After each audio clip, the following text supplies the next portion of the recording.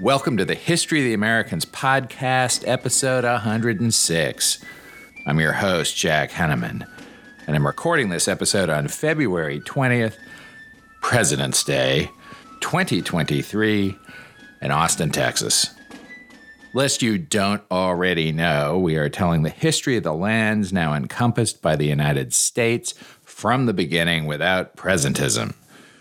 We believe there's dignity in our national story, along with tragedy, triumph, brilliance, hypocrisy, magnificence, depravity, corruption, venality, inspiration, oppression, genius, defeat, and glory. So before we get to the main topic of the episode, a couple of items are in order. One is I'm recording this in an unusual way, standing up in my office at like 5 a.m. because I have to travel out to California for the next few days and all the rest of it. So if I don't get it done now, it's not going to happen for a while. Also, in the last episode, I puzzled over a reference to John Winthrop carrying a plant called snakeweed, which nearly as I could tell came from the American West. Eric from Ann Arbor, one of our most long-standing and attentive listeners, suggested that Winthrop's plant was probably Prinanthe serpentaria, otherwise known as cankerweed, lion's foot, snakeweed, earth gall, and butterweed. It is indigenous to much of the eastern United States, including Massachusetts, and was apparently used in a poultice as an antidote for snakebite. Thank you, Eric. The other item is to remind you all that if you want to buy any of the books I mention on the podcast, a great way to do that is to go to the relevant episode post on the website, thehistoryoftheamericans.com, and click through the Amazon link. I get a teeny weeny tip on anything you buy by clicking through those links, including the book in question. And that's all very appreciated and stuff. But more importantly, I get to see aggregated data about at least some of the books purchased on my recommendation, which is nice to be able to tell people. Okay, so on to the history part. I have a high school classmate who's enamored of the old Apple computer advertisement known as the Crazy Ones, to the point that he's been attaching it to his emails of late. It was the cornerstone piece of Apple's old Think Different campaign, which, it should be said, is not something one would expect to hear from a Silicon Valley tech company in the mid-2020s.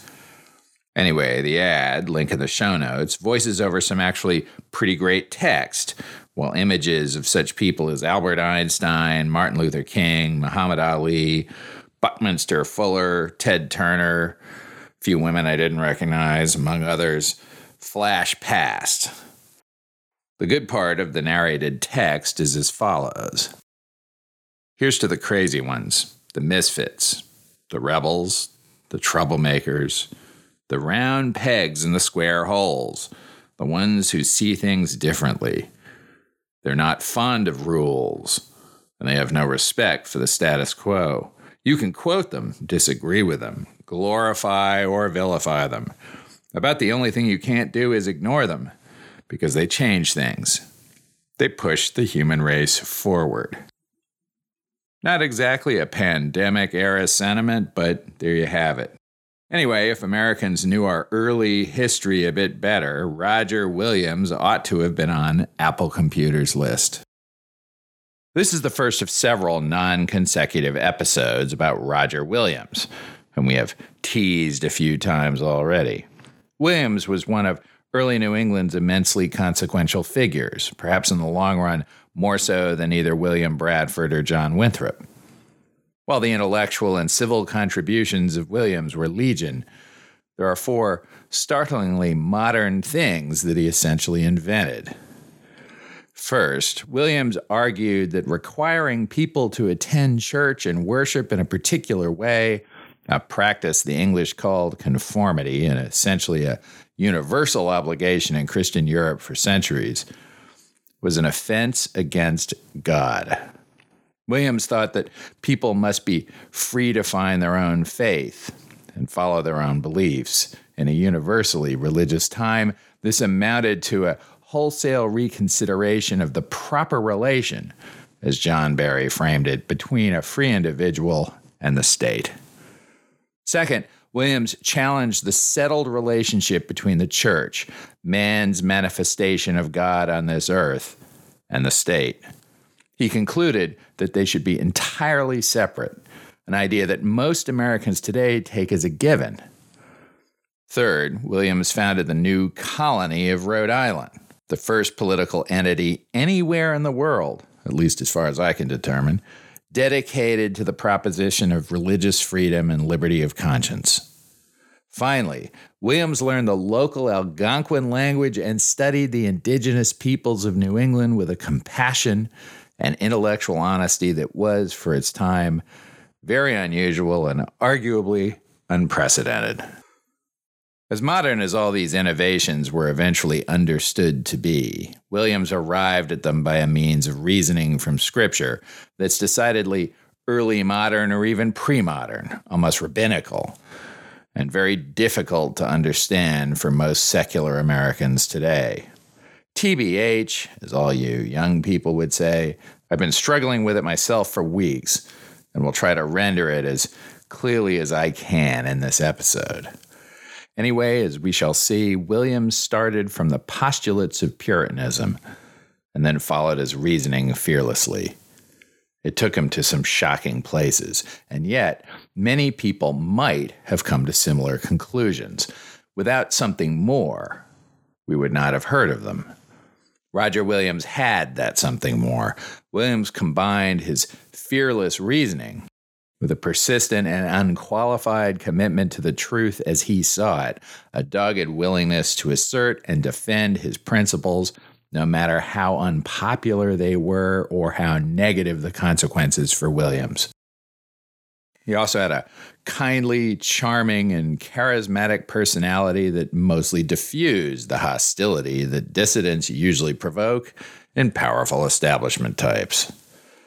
To understand the very consequential intellectual journey of Roger Williams, we need to spend some time with Puritanism. We've talked about some of this, that Puritanism was Calvinist in its roots, that Puritans struggled to reconcile themselves with traditional papist liturgy of the Church of England, and that leading Puritans allied themselves with parliamentarians in the struggle to constrain and define the limits of royal power. We have not spent much time on Puritan theology, which we have to do in order to understand how Roger Williams invented liberty of conscience and separation of church and state, among other things. We also need it to understand the story of the other famous dissident of the era, Anne Hutchinson, who we will discuss as soon as my muse gets around to it. Fortunately, it's less boring than it sounds. To do this, I'm going to assume that you, our beloved family of listeners, is at least passingly familiar with basic Judeo-Christian stories. David Hackett Fisher, in the early pages of Albion's Seed, reduces Puritanism to 5 big concepts: depravity, covenant, election, grace, and love. Since Fisher writes better than I would if I lived another lifetime, let's quote him. First was the idea of depravity, which to Calvinists meant the total corruption of natural man as a consequence of Adam's original sin. The Puritans believed that evil was a palpable presence in the world, and that the universe was a scene of cosmic struggle between darkness and light. They lived in an age of atrocities without equal until the 20th century. But no evil ever surprised them or threatened to undermine their faith. One historian remarks that it was impossible to conceive of a disillusioned Puritan. They believed as an article of faith that there was no horror which mortal man was incapable of committing. The dark thread of this doctrine ran through the fabric of New England's culture for many generations. The second idea was that of the covenant. The Puritans founded this belief on the book of Genesis, where God made an agreement with Abraham, offering salvation with no preconditions but many obligations. This idea of a covenant had not been prominent in the thinking of Luther or Calvin, but it became a principle of high importance to English Puritans. They thought of their relationship with God and one another as a web of contracts. A third idea was the Calvinist doctrine of election, which held that only a chosen few were admitted to the covenant. One of Calvinism's 5 points was the doctrine of limited atonement, which taught that Christ died only for the elect, not for all humanity. The iron of this Calvinistic creed entered deep into the soul of New England. A fourth idea was grace, a motion of the heart, which was God's gift to the elect and the instrument of their salvation. Much Puritan theology and most of the 5 points of Calvinism were an attempt to define the properties of grace, which was held to be unconditional, irresistible, and inexorable. They thought that it came to each of them directly, and once given would never be taken away. Grace was not merely an idea, but an emotion, which has been defined as a feeling of ecstatic intimacy with the divine. It gave the Puritans a soaring sense of spiritual freedom, which they called soul liberty. A fifth idea, often lost in our image of Puritanism, was love. Their theology made no sense without divine love, for they believed that natural man was so unworthy that salvation came only from God's infinite love and mercy. Fortunately, the Puritans believed that they were bound to love one another in a godly way. One leader told them that they should look upon themselves as being bound up in one bundle of love and count themselves obliged in very close and strong bonds to be serviceable to one another. This Puritan love was a version of the Christian caritas, in which people were asked to lovingly give as well as lovingly take admonitions. It was a vital principle in their thought. Back to me. These ideas, which were deeply complex, imposed on the Puritans, in Fisher's words, a set of insoluble logic problems about how to reconcile human responsibility with God's omnipotence. The attempt to resolve these logic problems made the Puritans of the 17th century deeply committed moralists.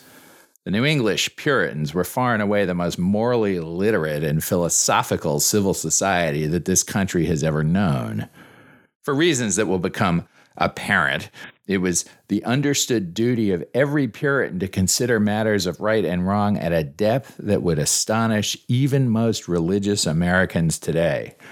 And nobody worked harder at it or paid a higher price than the dissidents of New England. Now, at the great risk of oversimplifying, I'm going to drill in on a couple of these Puritan ideas, starting with covenants and how they affected grace. As usual, if any of you learned listeners believe that I've gotten something wrong or emphasized it the wrong way, please send me a note and I'll try to set the record straight, either in an episode or a blog post. At a high level, the Puritan goal was the reconciliation of God's omnipotence and love on the one hand, and unremitting human frailty on the other. Fortunately, I'm aided in this by a great passage from Edmund Morgan in his book on Roger Williams. Quote, God had made a covenant of works with Adam, offering Adam salvation in return for perfect obedience. But Adam broke the covenant and left his posterity unable to obey and deprived of eternal life. God then made another covenant, the covenant of grace, with Abraham and his seed, promising salvation in return for faith. Abraham's seed was the people of Israel, and so God had a covenant with Israel. He also made a covenant of redemption with Christ, and after Christ fulfilled that covenant, God offered the covenant of grace to all who attained faith. The covenant of grace, by which alone a man could be saved, was not really within the grasp of human effort. The faith which it demanded was the product of that process of conversion, in which a man could act only by the aid of the Holy Spirit. Back to me. Several important consequences flow from this. At the risk of being reductionist, the first idea was that Adam's failure had ended the possibility of salvation through good works. In the Puritan view, one could not get to heaven merely by following God's law. God would either bestow grace or he would not, and in principle, there was nothing that any one person could do about it. The idea that good works could plow the road at the pearly gates, maybe mixing a metaphor, was, in the Puritan theology, one of the great shortcomings of Catholicism, and the implications were severe. If the clergy said such things to their flock, they were deceiving them, offering the promise of salvation on a fraud. To the extent that non-Puritan clergy in the Church of England promoted a covenant of works, they were misrepresenting God's promise and condemning the millions who believed them to hell. Now back to Morgan, who frames the Puritan response, quote, "At the root of the difference between Puritans and other Englishmen was a deeper sense among Puritans of the great obstacle that lay between man and salvation. The Puritans insisted that man must keep the obstacle in full view and recognize that no saint or angel, no church or priest or bishop could carry him over it, nor could his own efforts, with or without their assistance. The obstacle was man's depravity, unavoidably inherited from his first ancestor. The Puritan Roger Williams learned that he'd been born hopelessly, desperately evil, and that only God's merciful saving grace, dispensed through Christ without relation to merit, could save him from the eternal damnation that all men deserved. He also learned that God would save fewer men than he damned." Other Englishmen recognized the existence of human depravity, but allowed somewhat more efficacy to the church and to a man's own efforts in overcoming his depravity. The Puritan view would perhaps have been debilitating if it had left men not only helpless, but also without a hint of God's intention toward them. But Puritan theologians had taught men how to hope and strive for God's mercy. The theologians had examined the process of salvation and broken it down into a series of events occurring in successive stages within the human soul. By searching his own soul daily, a man might determine whether or not the crucial process was underway within him.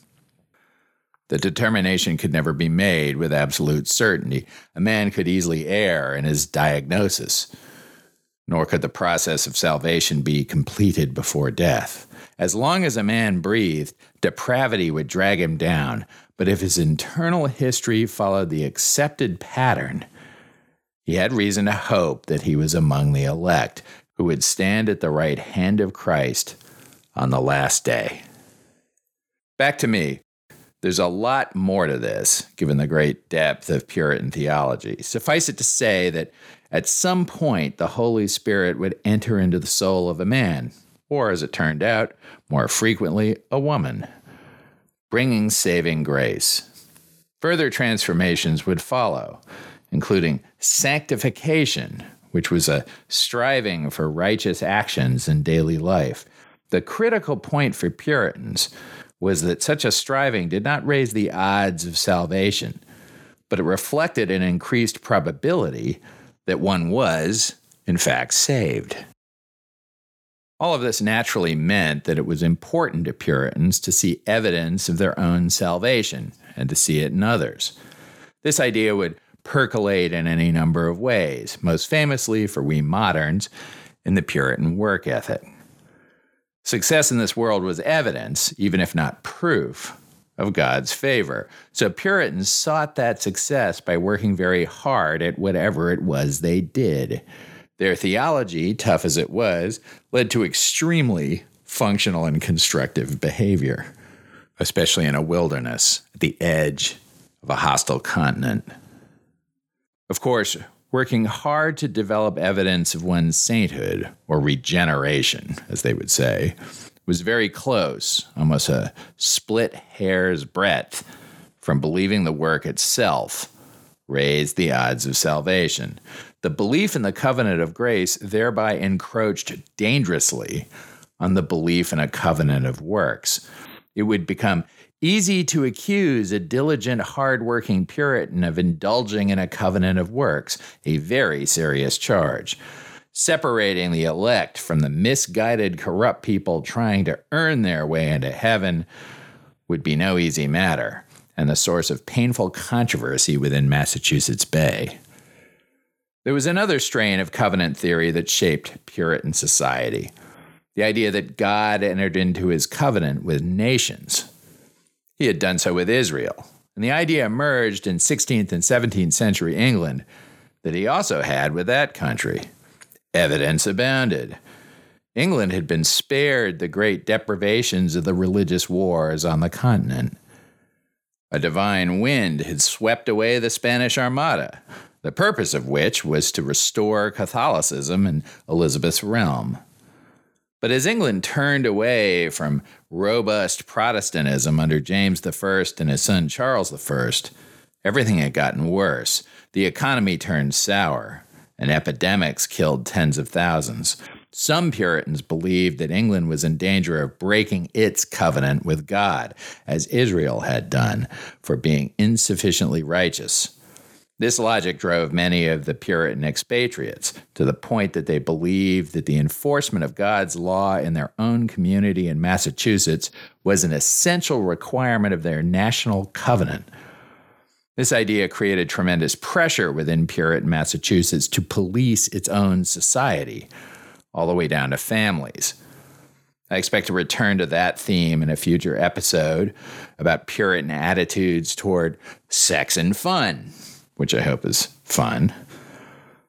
The internal logic of Puritanism raised troubling questions about the Church of England and split Puritans between the majority who found a way to operate within the Church of England, even as it drifted back toward papist practices, and those who would separate from it.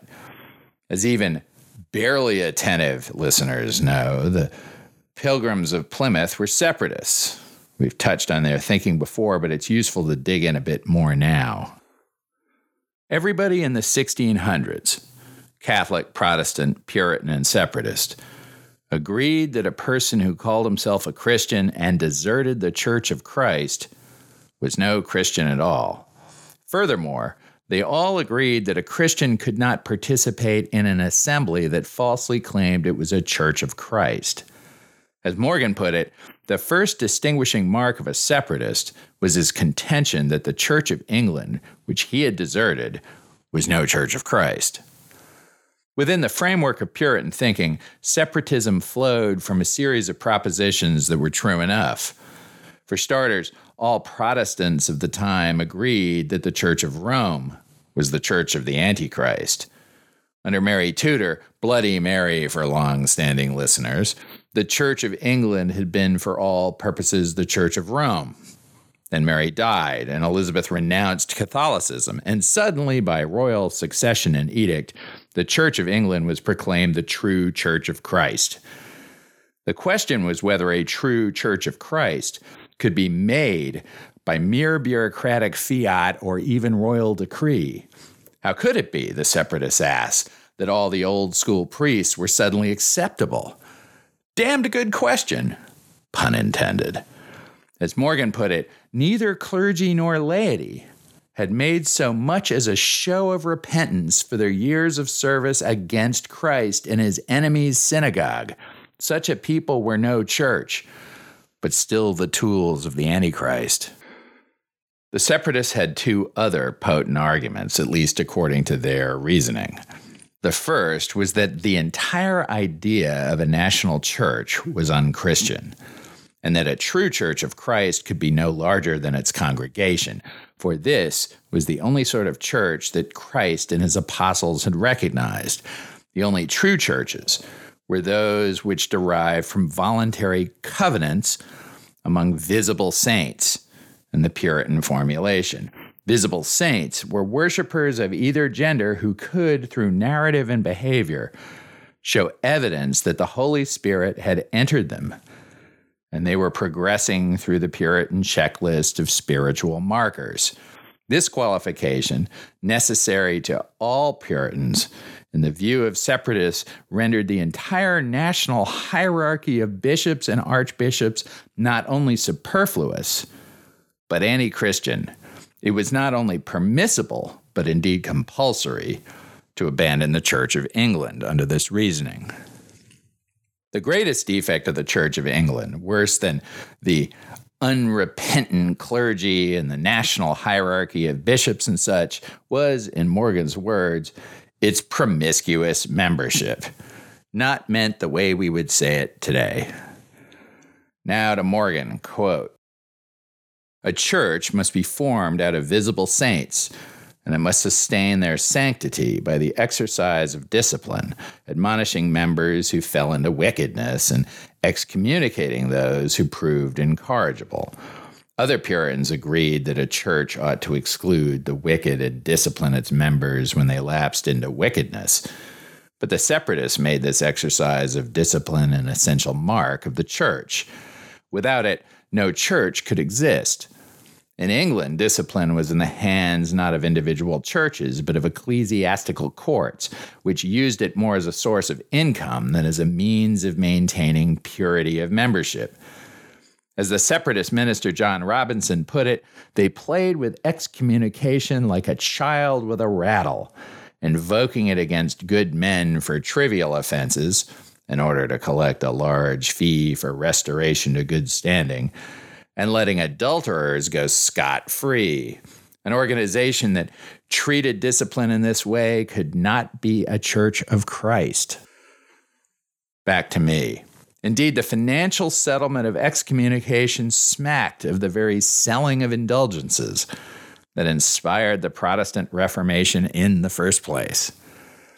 The question then became, how do you know that somebody is regenerate enough to allow into your congregation? For separatists who were breaking the law in England and pursued more or less wherever they went in the old world, the burden of becoming a separatist was so high that it was assumed that nobody would become one insincerely. The sacrifice was, in effect, the test. The question would become more fraught, however, among the Puritans of the Bay Colony. They were practicing a sort of separatism light, enjoying the benefits of separatism by virtue of the vast expanse of the Atlantic.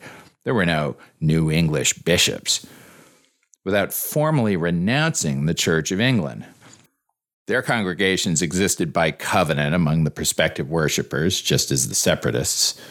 But if the congregants were running no great risk in joining up, how did they assess their sincerity? This became especially fraught insofar as there were all sorts of potentially corrupting incentives in Massachusetts to attend church, whether one was regenerate or not. For starters, anybody who did not attend church was breaking the law and at great risk of expulsion, and only male church members, a much smaller class, had the right to vote. Well, I believe that will be all useful background to enable us to plug in other stories over the next few weeks. Now to Roger Williams. Williams had at least known Winthrop and others who'd been organizing the migration of Puritan refugees to New England. No doubt, Williams had considered migrating too, but in the late 1620s, he was somewhat protected from Bishop Laud's High Commission, which was then pursuing Puritan ministers. He had a post as a private minister to a wealthy family, and so for a while was not pursued. But that changed in 1630, when the inquisitors went after even Puritan family ministers. In late November 1630, Williams seems to have learned by some means that the authorities were coming for him. Williams, his new wife Mary, and part of his library made their way to the port of Bristol. There they booked passage for New England. They would sail on the Lion on the same voyage as John Winthrop's family, departing on December 1st, 1630, and arriving at Boston on February 5th, 1631. Winthrop would welcome him and refer to Williams in his diary as a godly minister. What Winthrop did not know was that at some point in the last year or so, Roger Williams had, at least in his heart, become a separatist, and not just a casual one. Williams, at most 28 years old, had arrived in the New World with only his own human capital, his wife, and a library of books. He had no money, no job, and no practical skill. He was therefore fortunate that the church in Boston was short a minister and honored him when its congregation unanimously offered Williams the position of teacher in the church. He met with the church leaders and asked them about their practices. Unfortunately for Williams, he did not like what he heard. He turned them down, saying, "I durst not officiate to an unseparated people." Now to John Barry, quote, "His response offended as much as astounded. The most powerful men in the plantation had unanimously invited him to join them, to become one of them. He had not only rejected their offer and them, he had not only rebuffed them, he had found error in them and in their ways. They would not forget his answer, and it colored his relations with most of those in authority in Massachusetts for the rest of his life."